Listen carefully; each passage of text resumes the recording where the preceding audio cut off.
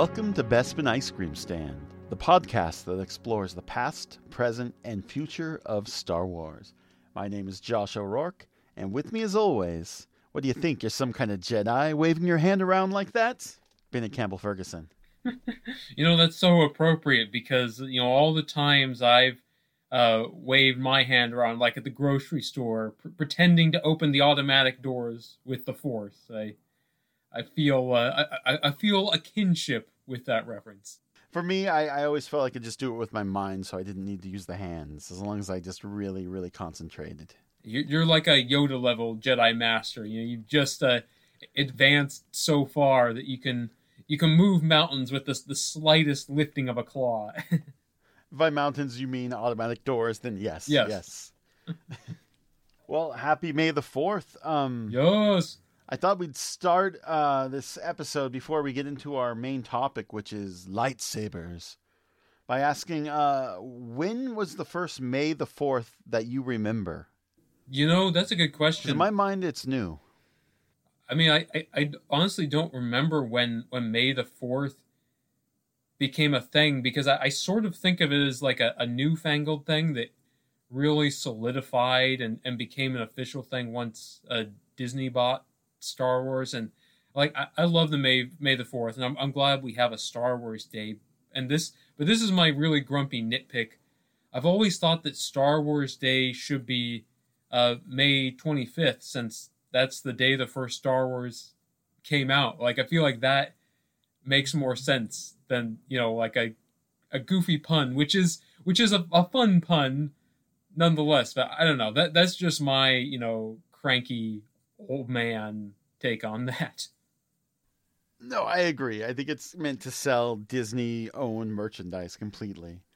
So I'm kind of salty on it, too, for the same reason, which is not everything needs to be a dumb pun. Now suddenly there's Mario Day on March the 10th. Oh, God. And I think anyone's like looking at all the dates, like, how can we take advantage of a day and make it our day? But, it's fun, and it guarantees I have a birthday a couple days later. I have Cinco de Mayo, and then I have May the 4th. So it feels like it's like a fun week or so of, events. Well, it's my grandmother's birthday is the day before, so an eventful time to be sure. But she doesn't like Star Wars. Actually, I don't think she's ever seen Star Wars, so there's not really a connection there. Well, let's get into it. For May the 4th, we thought we'd start this year, and hopefully every year, with a little Star Wars bracket kind of thing. And we thought, what better way to start it off than the best lightsaber duel of each trilogy.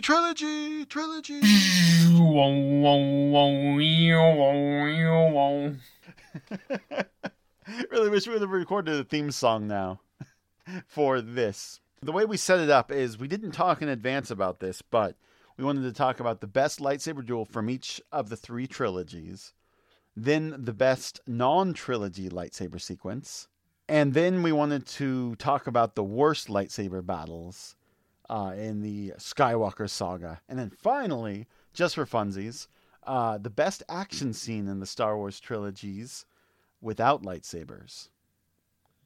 So let's get started with the best lightsaber duel of each trilogy.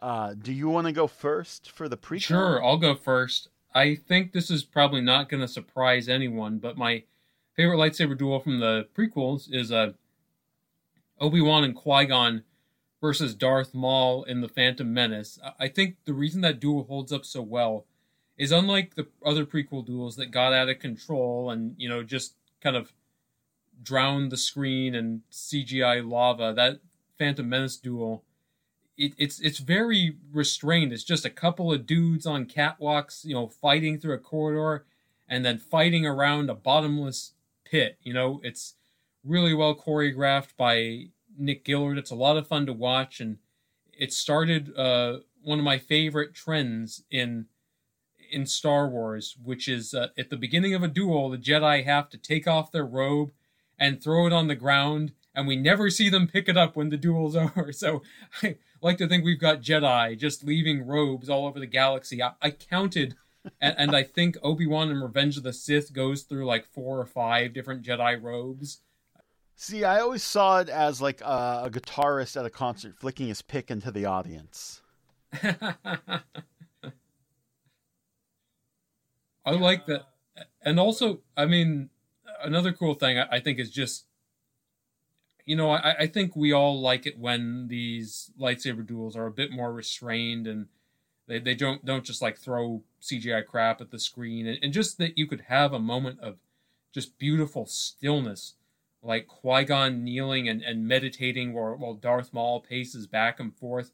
That was just so extraordinary. And also, I don't know if this was intentional or not, but it's kind of a nice connection to the Dark Empire comics, which were, to my knowledge, the first place that ever talked about Jedi battle meditation. So I have a real soft spot for that bit. Well, I'd like to pick up from there because, yeah, I also chose the Duel of the Fates, for lack of a better term, for the battle. And yeah, Qui-Gon kneeling I thought was a really cool character moment too, where it showed sort of good versus evil and how it reacts in that kind of moment, or Sith versus Jedi, light versus dark.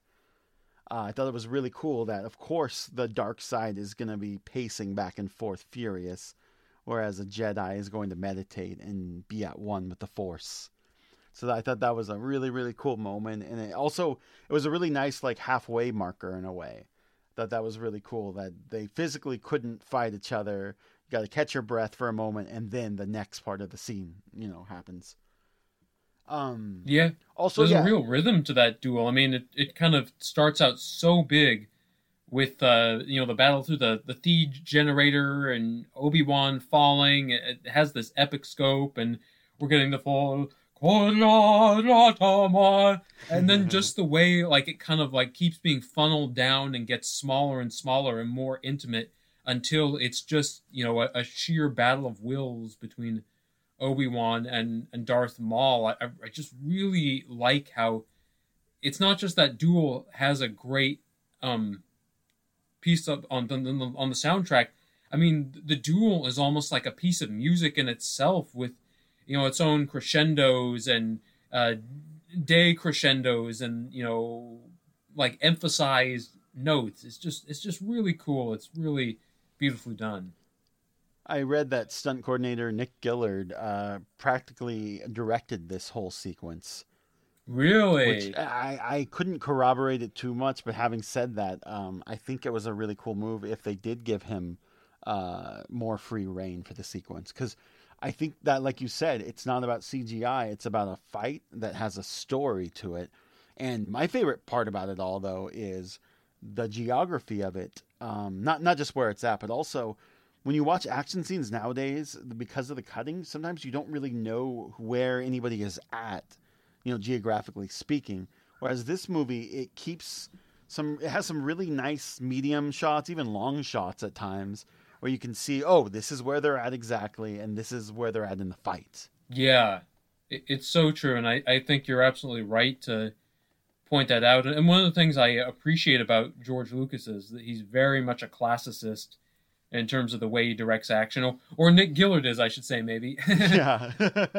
And, you look at, even directors who used to be good at that sort of thing, some of them have really kind of fallen down. I mean, to watch the Matrix trilogy is to really, see the de-evolution of the Wachowskis' skills as action directors. You go back to the first film, and they were so disciplined, and it was all so coherent and well thought out. And then you get to Revolutions, and it's just a big mess. I think, George Lucas, for all his faults, he always at least had a sense of discipline in terms of spatial coherence. And even though I think the duel in Revenge of the Sith on Mustafar is a bit too much, I always know in that duel where Anakin and Obi-Wan are in relationship to each other and where they are in relation to the environment. And I think that's kind of why I still think of George Lucas as one of the great action directors probably in cinematic history, honestly. Oh, that's a Pandora's box you're opening up, because I don't want to disagree with you. I'll say I will begrudgingly agree with that right now until I think about it further. Well, I think I even said it begrudgingly because I don't like to say too many nice things about the prequels. So. Yeah, how dare you? I know. You mentioned it, but yeah, having Duel of the Fates be such a banger of a song really helps too. I mean, I think Yep. that's like what, top 3 or 4 best Star Wars songs to me. Yeah, yeah. Well, it's funny, and I'm sure we're going to talk about this a lot in this episode, but my general rule is that I prefer lightsaber duels not to have music unless the music is as good as Duel of the Fates. I mean, that has to be an exception. Well, this is a great segue to my original trilogy best lightsaber duel. I chose, and I suspect you did too, the Luke versus Vader in Cloud City from Empire Strikes Back battle. I had a feeling you were going to choose that. I mean, because I obviously I chose that as well, and I was like, yeah, I just know Josh is going to go that direction too. I wanted to, and this whole thing kind of go a different way, but I couldn't. That scene to me is Star Wars. On a poster, it's Luke versus Vader, silhouetted, surrounded by smoke or cloud. Smoke? I don't know. Battling each other in the darkness. Like, that is Star Wars, exactly. But the reason I'm bringing it up now, besides the fact that it's the natural progression, is you had mentioned the music has to be as good, if not better, than Duel of the Fates. And I thought it was really, really smart that the battle started almost silently, and how you can only just hear the hums of the lightsabers going. And you talked about it in an Empire episode a little bit, but sort of how it's almost like a horror movie in a way. And you're kind of like, wait, where's Vader? What's going on? And it's like, it adds an extra element of menace to it that a lot of the other battles don't have. I think that's really true because all the other battles are basically just, a couple people going mano a mano, and there's something really scary about Vader hunting Luke, and the idea that whenever Vader disappears, we never quite see where he goes. He just seems to like vanish and reappear almost by magic, and there's something really scary about that moment when Vader's coming down the hallway and we hear the breathing before we even see him. And that's just absolutely terrifying. And yet again, kind of like Duel of the Fates, stillness is so important in this duel. I mean, I think you were alluding to it before, Josh. That moment at the start of the duel where it's just the two of them, Mark Hamill and David Prowse, standing in the carbon freezing chamber, just their silhouettes in the smoke, and they just stand like looking at each other, frozen for a moment, just almost locked in some kind of mental battle of wits. And just to start the duel with this kind of eerily quiet moment of this dangerous bond between these two characters, it's so striking. I mean, that, I don't know, that might be my favorite shot in Star Wars, just those two guys, standing facing each other in the midst of the smoke, preparing to do battle, but not having unsheathed their swords quite yet, like just having this pause that lets the tension percolate. Yeah. And in a way, it's sort of like, it's super smart to do it that way. I think so much is riding on the battle. The whole movie is about Luke Skywalker training and then leaving his training early so that he can kill Darth Vader.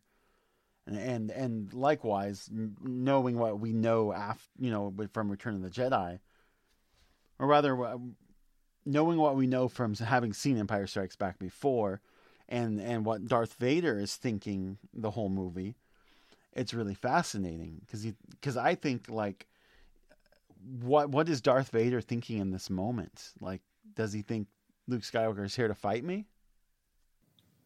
God, I mean, that's such a great question. I mean, it reframes the entire movie, really, when you think about it from that perspective. When you, I mean, well, heck, it even reframes A New Hope when you realize that when he says, the Force is strong with this one, he's sensing his son, and that's why he's so single-minded throughout Empire trying to find Luke. I mean, that explains like why he would go to such lengths to capture this one guy, why he would bother to lay this almost bizarrely elaborate trap for Han and Leia in Cloud City. You understand why he would go to those lengths, and just as you understand why, he would kind of like toy with Luke. Like at the end of the duel, he really starts hammering on him, and of course cuts off his hand. But at the first, it's almost like he's he's playing with him. You know, it's a father testing his son's abilities and seeing what he's uh, made of. And it reminds me of a great article by a guy named William C. Martell, where he wrote about, just the art of action, and specifically the art of writing action. And he said something that I'm sure a lot of people have said and thought, but this is the first time I ever heard it. He said, "Action is character," and I feel like Empire proves that so well. I mean, you talk about the whole thing is about Luke leaving his training early. It kind of goes back to when Yoda says that the dark side's quicker, easier, more seductive. So we have to see Luke rush into this battle that he's not prepared for, and so it's very, powerful to see him, be so humbled and so overwhelmed, and not through any sort of lesson he's told, but purely through experience. He knows at the end of battle, Yoda was right. I was not ready for this. Yeah, I mean, to add to that, and the only thing to add is you say Vader's sort of toying with Luke in a way, and yeah, he's only fighting one-handed a lot of the battle. But I like the moment when Vader sort of realizes Luke is stronger than he thought. I don't know. I don't know if I can pinpoint an exact moment, but it seems like at some point Vader realizes that Luke, although green, is phenomenal with the Force. Yeah. Well, I mean, a favorite moment of mine is when he throws Luke into the carbon freezing chamber and is like, "Perhaps you're not as strong as the Emperor thought." And then he sees that Luke has leaped out, and there's that great line, "Impressive, most impressive." Yeah, very restrained. No, he wasn't like, "Oh shit." Yeah. Darth Vader, he's a gentleman of a barbaric sort, really.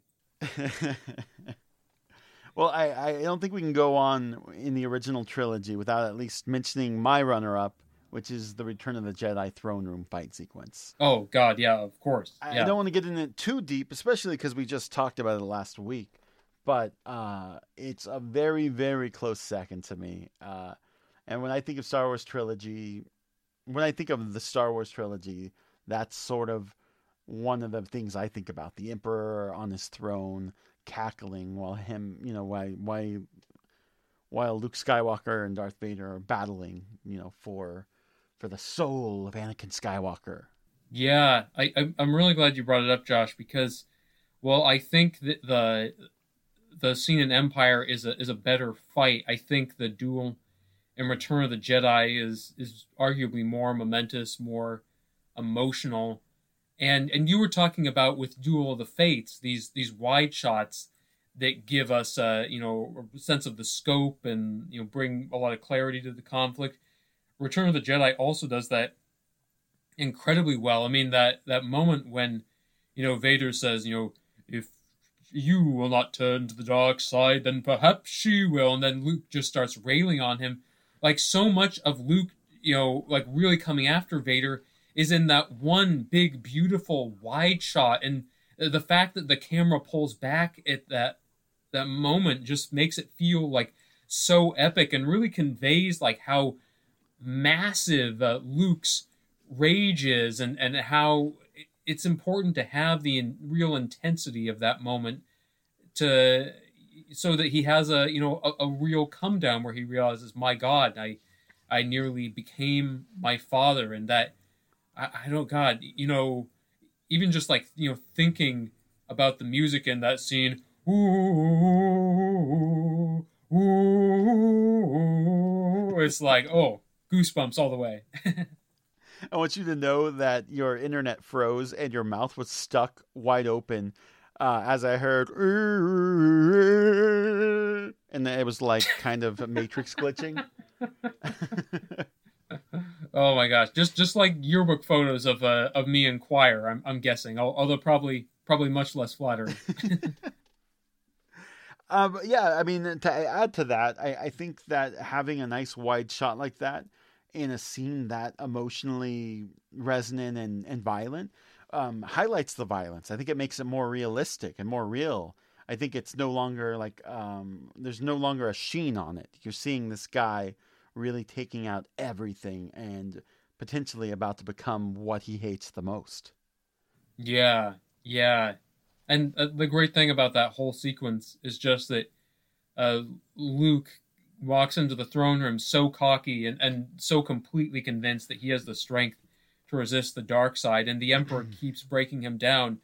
First when he goads him into grabbing his lightsaber, and then Vader takes him down even further by baiting him with that remark about Leia. And there's I don't know, it's just such a powerful way of making Luke face the worst of himself, and he kind of has to descend that far in order to reject his darker side and really come full circle and show himself and show the audience that he's stronger than that. And it's powerful stuff. I mean, action is character, and there's so much character in that scene. Well, let's move on to the sequel trilogy. What scene did you pick for your favorite? So this was really, really tough, actually. Maybe the toughest choice of this whole thing. Me too. But, I mean, let me back up. My first instinct was, of course, the duel with the Praetorian Guards in The Last Jedi, because that was such an audacious fight, and we'd never really seen anything like that in Star Wars. Just two Force users teaming up against an army.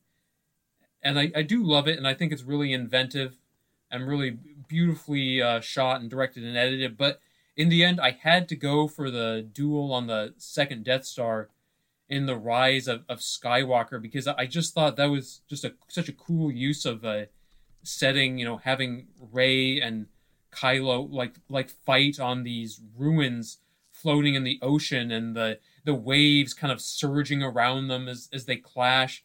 I think the choreography is really, really great. I like how you see the desperation of both characters. I like how it's a rare time when you see kind of Rey angry and unbalanced, and Kylo having the upper hand, and yet it comes down to a moment where they're both very vulnerable. Rey because she's been through this ordeal, Kylo because he's through the Force felt Leia die, and just I don't know. I'm a sucker for that moment. I did want to take your hand, Ben's hand. It gets to me every time. So that's I have to give the nod to The Rise of Skywalker there. That's so funny. I didn't know how this was going to go today, but that was my pick as well. But oh my god! Again, honorable mention to the Praetorian Guard scene in Last Jedi. I think the lighting in that scene is really cool. I think the ass kicking is awesome. I think it's just really well shot. It's just a cool scene. But yeah, I got to go with that second Death Star. No, I love that scene to death. Absolutely. And for me, I think the reason it works is because it, give or take, happens in the middle of the movie. And for a moment, you think that Rey has killed Kylo Ren. And what a crazy twist. One, that she doesn't. But two, that it no longer makes the bad guy versus the good guy the focal point of the movie. I think from that moment on, everything changes, so to speak. Oh, I think it does. And I think there's something kind of important, I think, about the idea that Rey is not immune to Kylo's influence, because I mean these stories aren't interesting if you're the hero isn't tempted by the dark side somewhat. Whether they fall to it like Anakin, or whether they completely resist like Luke. And I think often it sort of felt like Rey was invulnerable. Mm-hmm. And to have her, admit that she had been tempted by his offer during that Praetorian Guard duel, which she finally comes out and basically says at the end of the second Death Star duel, is I think really important. And the idea that she says she was drawn to him, but I like that she makes the distinction between Ben and Kylo Ren, and the idea that no matter how tempted she is, she still is a character of extraordinary conviction. She's never gonna team up with Kylo Ren, but she would team up with Ben Solo, which of course sets us up for, all that Palpatine cave action at the end there. Mm-hmm. Mm-hmm. Well, I can't believe this turned out the way it did. I thought we'd differ on something at least. So I think we should go to the worst lightsaber battles now, and I feel like we might also say the same thing. I know what you're gonna say, and I was actually really considering choosing the same one that you picked, but I ended up going a different way. So interesting. We get to shake things up here. Okay, so I'm going with the obvious choice then, with the Yoda versus Dooku battle, right? Oh yeah. So I remember when that scene happened too, and at first you're like, oh shit, Yoda has a lightsaber and he's pulling it out and he's about to fight. And then it just proceeds into this awful, absurd CGI fest for 3 or 4 minutes. And I remember the theater kind of laughing when it happened. Like, what is happening? and at first, like in my kid mind, I sort of thought like they're laughing with joy. And then the second time I saw it, I was like, no, this is the worst lightsaber battle in the entire Star Wars saga.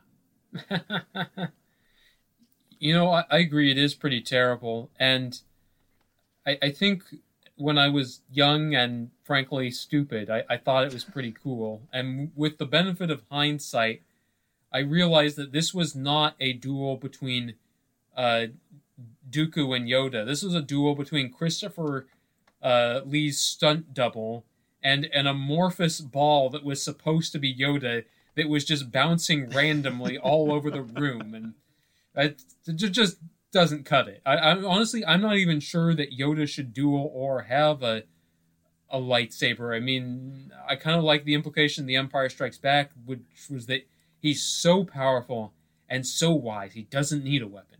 He's like attained like Nirvana or something. I think it's the worst kind of fan service, and I hate it. I hate it. My worst duel is, and this was tough. I mean, I seriously considered the Yoda duel, but I decided to go with another duel from the same sequence, Obi-Wan versus Dooku. Mm-hmm. And the reason I picked that is I got to thinking, Obi-Wan Kenobi is supposed to be one of the most powerful Jedi in the history of the whole order. He defeated Darth Maul, who was just an extraordinarily gifted warrior and Force user. And yet, when confronted with an old man, he looks like a total punk. I mean, Dooku, basically just toys with him. Surely you can do better than that. And then within like what seems like minutes, he sliced Obi-Wan's leg open, and the only reason Obi-Wan is saved is because Anakin is able to like leap across the room in time. And it just, I feel like it's kind of a wimpy fight. It doesn't do Obi-Wan much credit. I think knowing the history of the character, knowing what a powerful Jedi is, I think he should have fared a little better against Dooku. But then also, I mean, part of the problem is like that the whole sequence is not very interesting in general. It's not in an interesting location with a lot of interesting obstacles. It's just kind of like a boring room with brown walls, and it's, I don't know, the whole thing is kind of a down note to end Clones, I think. Yeah, I kind of forgot about that scene. It is pretty poor. You're right. I had considered, and I'll give honorable mention to the Palpatine versus the Jedi scene in Revenge of the Sith too, kind of for the same reason, which is like, this old guy, is he really able to defeat this entire Jedi army? To me, it's just kind of a weak scene in general. It's like all these badass Jedi show up, and then, oh wait, he's really dark. Yes. And by he, I mean Palpatine. I don't know. Yeah, I couldn't figure out how to shit on it more than the Yoda scene though. So honorable mention goes to that Palpatine versus the Jedi scene as well. Well, and making all the Jedi look like punks. Well, I'll shit on that scene a little bit while we're on the subject. Yes. I mean, shit on, sir. I'm particularly troubled by the very unceremonious death of Kit Fisto. I'm by no means a Kit Fisto expert, but look, the Battle of Geonosis was a pretty hardcore battle. there were so many battle droids that a number of Jedi didn't make it, and Kit Fisto survived that battle, but in 2 seconds he gets cut down by this old dude who up to this point has basically spent the entire trilogy either sitting in a chair or talking to people via hologram. I mean, I know that Palpatine is just an incredibly dangerous dark side user, but I don't see him being able to dispatch that many powerful Jedi just in the blink of an eye. It's a bit of a stretch. Yeah, well, especially to me, it's almost like the Boba Fett death. It's like you see Boba Fett and then in Return of the Jedi, and he dies. And I feel like Kit Fisto and also Mace Windu both sort of just die because it's sad, and all the Jedi have to die. And we talked about it in the Attack of the Clones episode about how it's kind of silly that all the Jedi instantly died, basically. Yes. Like throughout the whole galaxy. Yeah. So that just sort of reminds me of that. Yeah, it's garbage. Well, do you have a best non-trilogy lightsaber sequence? Yeah, I do, and I mean, I'm sure there's a better one out there, but this was just one that jumped to mind. Oh well, actually, I'm going to back up for a second. Can I choose a lightsaber sequence in which one of the combatants does not use a lightsaber? Can it be like a lightsaber versus blaster sequence? I'm going to say yes. Yeah, I think so. We make the rules. Yes. Okay, cool. So in that case, I'm going to look back to the old Marvel Star Wars comics from the 70s and 80s. There was a great cyborg bounty hunter named Volance, who was an incredible character. He was a sort of a droid-hating bounty hunter who was ashamed of being a cyborg, but he kind of grows over the course of the comics, and ultimately ends up siding with the rebels, because he comes to believe that if the Rebel Alliance wins, it's going to be a better, safer, happier, more accepting galaxy for cyborgs. And so there's this great sequence where Volance is protecting a rebel named Tyler Lucian, who Darth Vader is trying to apprehend. If I remember correctly, it's because Lucian knows that Luke was the one who destroyed the Death Star, and Vader wants that information. But anyway, you get the most incredible fight between Vader and Volance, cyborg versus cyborg. It's a real kind of knockdown, drag out brawl on this lava planet, and one of the best moments, and I'll never forget this, is that Vader has mortally wounded Volance, but Volance grabs onto Vader's ankle with his cybernetically enhanced grip, and then leaps toward the lava, trying to pull Vader with him, and then Vader cuts off Volance's hand, so Volance falls into the lava. And so you're left with Vader with this, now severed robotic hand still clinging to his boot. And it's just one of the coolest, gnarliest things I've ever seen. And it's also kind of a great, moment of redemption for this bounty hunter character who started out being evil. And the cool thing is that the denouement to this scene is that the rebel, Tyler Lucian, rather than be captured and interrogated by Darth Vader, he kills himself by leaping into the lava, thus preserving Luke's identity. So that is a hell of an awesome lightsaber sequence. It's I just love those old Star Wars comics. They told some great stories, and they very much felt in the spirit of the original trilogy. And I highly recommend people go check them out, because that's some of the kind of fun legend stuff that sometimes gets overlooked, I think. Agreed. I mean, when I think of Star Wars comics, I think of mostly the Dark Horse stuff, which is wonderful as well. The new Marvel stuff. Oh yeah, for sure. I haven't read too much of the old Marvel stuff. I have some old floppies, some old single issues. How would you go about reading those? Do you know if they're super available? Yeah, they did some newer omnibuses, but the editions that I really like, they're a little old by now, but they're not too hard to find. They printed them in, I think it was like 7 really thick paperbacks that were all called Star Wars a long time ago. So you have a long time ago, volume 1, 2, 3, 4, 5, 6, 7. I think there you have I think it's the titles of each volume. It's Doom World, Dark Yeah, I'm looking at that now. Encounters, etc. One was called Screams in the Void. That Screams in the Void is the best volume. Screams in the Void and Dark Encounters, I think, are the ones that are really worth checking out. I'll have to check that out. I haven't read those in years. I was a little turned off from the art because it's so like 70s comic style. Well, you yeah, know? I mean, some of that But, art, I especially can like look in past that. the New Hope adaptation that begins the whole thing. So some of that is pretty shaky. I mean, at the beginning they made Darth Vader just horrible. Like he was like a big dark blob with like cherries for eyes. You know. Well, I'm going with nostalgia on this one. My best non-trilogy lightsaber sequence was the first time I played as post Return of the Jedi or Return of the Jedi era Luke Skywalker in the PlayStation 1 game Knights of the Terrakasi. Ooh. So I would have been about maybe 11 or 12 years old, and I remember playing a demo of it. And in the demo, you could play Luke and I want to say Boba Fett, and it was the most incredible thing. Like, oh my god, I can be these characters. And I had played, like the Super Nintendo Super Star Wars games before, but this was something else. It felt like oh my god, I really am this character.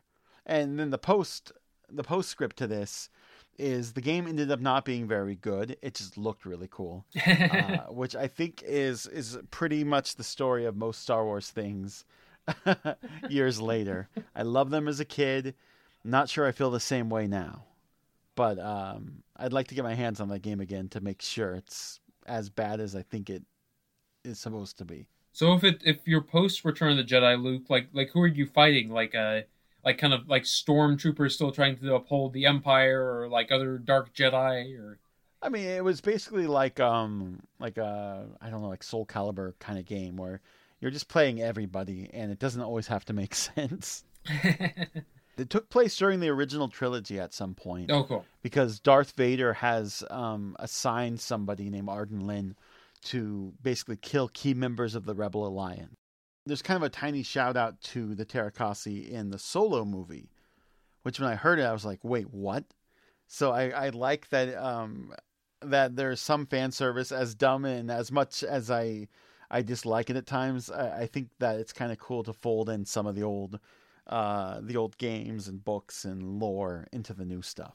Oh yeah, I mean, I think that stuff's great. I mean, I think it would just be foolish to say, oh, that old, expanded universe stuff, we're not going to deal with that anymore. I mean, there's just a rich treasure trove to draw from. I think, the fact that Grand Admiral Thrawn is, waiting in the wings is really positive. I mean, if we can just get Mara Jade in the mix, then I think I can die happy. I feel like it's only a matter of time. Oh yeah.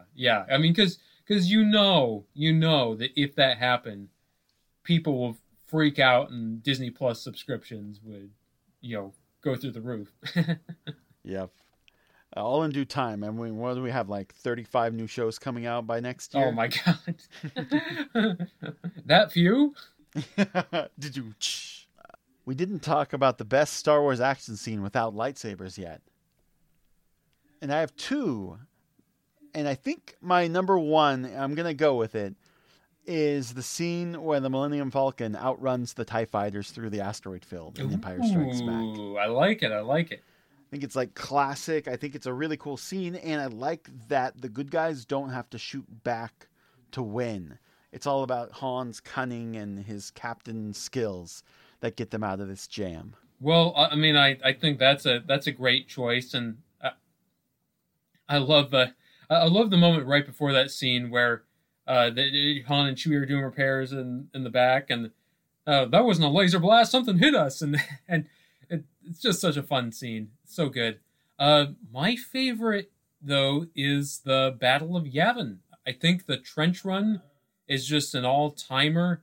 I have a theory that that most of the best action sequences all take place along straight lines or a series of straight lines, because I feel like when you kind of like funnel the action like through a tight space, it just brings a certain level of tension and clarity that I think can be really cool. And it's just such a thrilling scene. Seeing the X-wings go make the trench run, and seeing the trench run twice, so we're kind of like aware of the different obstacles, and it's really scary seeing Vader and his lackeys pick them off one by one. R.I.P. Biggs and Jack Porkins, and it just all comes down to this one kind of insane series of events that makes possible Luke's victory. Both Obi-Wan, giving him the strength to do what needs to be done, and then Han coming back. And I feel like one thing that Star Wars does perhaps better than any other film series is setting up moments in the heat of an action where a character makes a momentous choice that changes everything. And Han deciding to come back is just a prime example of that. And Yahoo! It's just such a delightful, joyous, exhilarating, crowd pleasing scene. And it's amazing, too, with the limited resources George Lucas had back then. He did something that I feel like really stands the test of time. As rudimentary as the effects might look in some respects now, they still look a hell of a lot better than most of what you see today. Yeah, I look at even we were watching the Spider-Man trilogy for your podcast, and I look at a lot of the CGI scenes in that, and they just look dated. They look like they're old, PlayStation 1 era graphics. Yes. They don't look realistic, whereas I think Star Wars holds up. I was gonna say, I think that whole sequence sort of reminds me of the murder sequence of the shower scene in Psycho, and that it's so meticulous. And I feel like I watched it and studied it so much, and every shot has a reason for existing, and you can overanalyze the hell out of it. But I mean, especially with that trench scene, all the shots establishing where everybody is at, the close-ups, the sound design, everything about it is incredible filmmaking.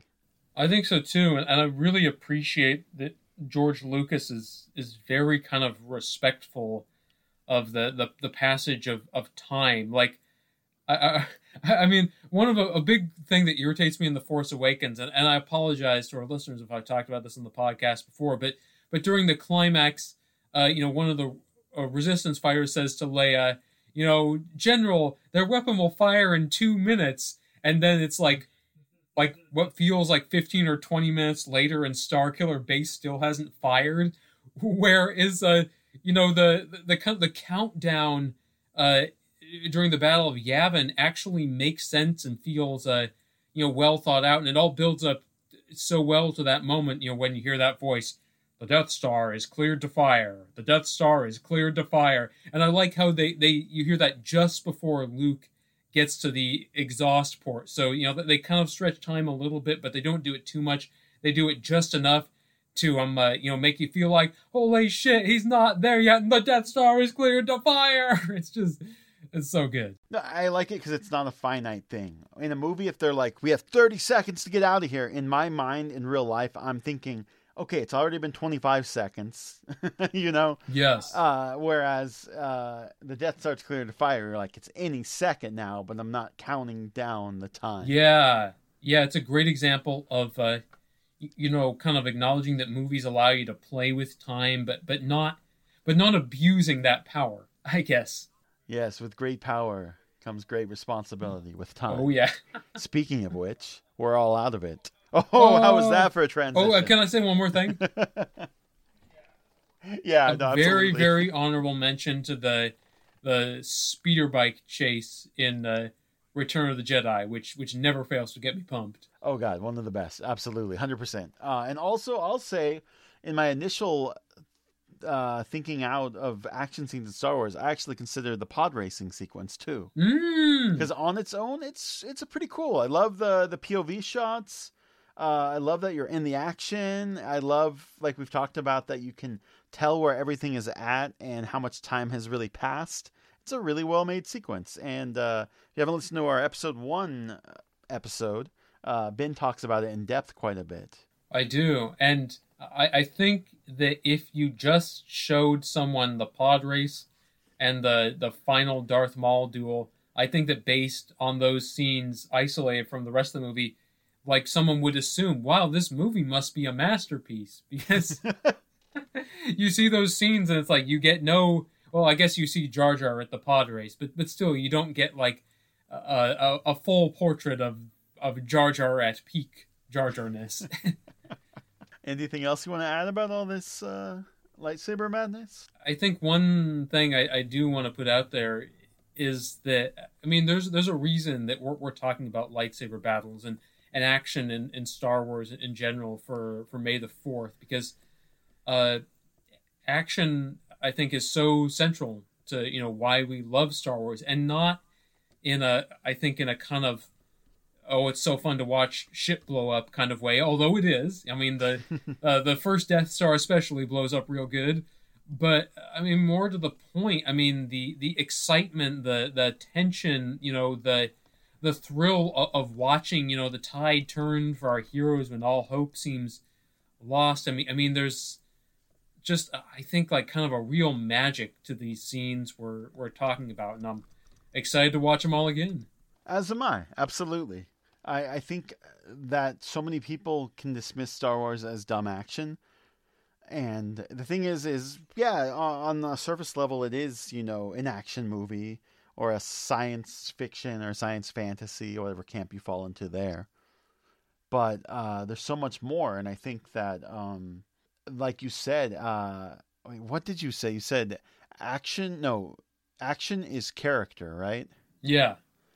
And I think that's so telling in the good Star Wars movies, quote unquote. The action is completely justified and it reveals something about the characters. And I think only the best action movies can do that. I think it's so true. And, you know, as much as I do love some of the action in the prequels, I thought it was kind of telling that you know, when we were talking about the Phantom Menace, I felt like we were talking in more technical terms. And all of a sudden, when we started talking about the original trilogy, and even the sequel trilogy, frankly, and the action, suddenly we were talking in more narrative terms. And that's, I think, because, you know, certainly as is the case with Empire and The New Hope and Jedi, you know, there's that kind of like perfect marriage of action and emotion where the story is being told, but you're also getting like a pure physical thrill. The two things are kind of woven together to make like a perfect, you know, beautiful package. Speaking of beautiful packages, okay, I couldn't twist that into anything. I have nothing else to add. I think that's it for us. I think so. Finally, we're on Twitter. You can find us at Bespin Ice. Also, a great idea for a Star Wars alcoholic beverage if I've ever heard of one. Bespin Ice. Crack open a cool Bespin Ice on Cloud City. Are you picturing like those like ice machines on Cloud City, you know, or those like coolers where you can get like bags of ice, you know? 100% picturing a Natty Ice commercial, and Lando Calrissian himself is selling it to me. I think Billy D. Williams can pull it off. Absolutely. Yeah, I'll say your May the 4th homework is to Google Colt 45 Billy D. Williams. If you haven't seen it yet, you're welcome. You can also get in touch with us by email, bespinicecreampod@gmail.com. Feel free to ask us any questions, any concerns, anything you'd like to see moving forward. You can find me on Twitter at IamJoshua85. Ben can be found on Twitter at THOBennett with 2 N's and 2 T's, as well as thomoviereviews.wordpress.com. Have a great week, and May the 4th, and may the Force be with you. I can't believe I said May the 4th be with you. I refuse to give it. It kind of worked.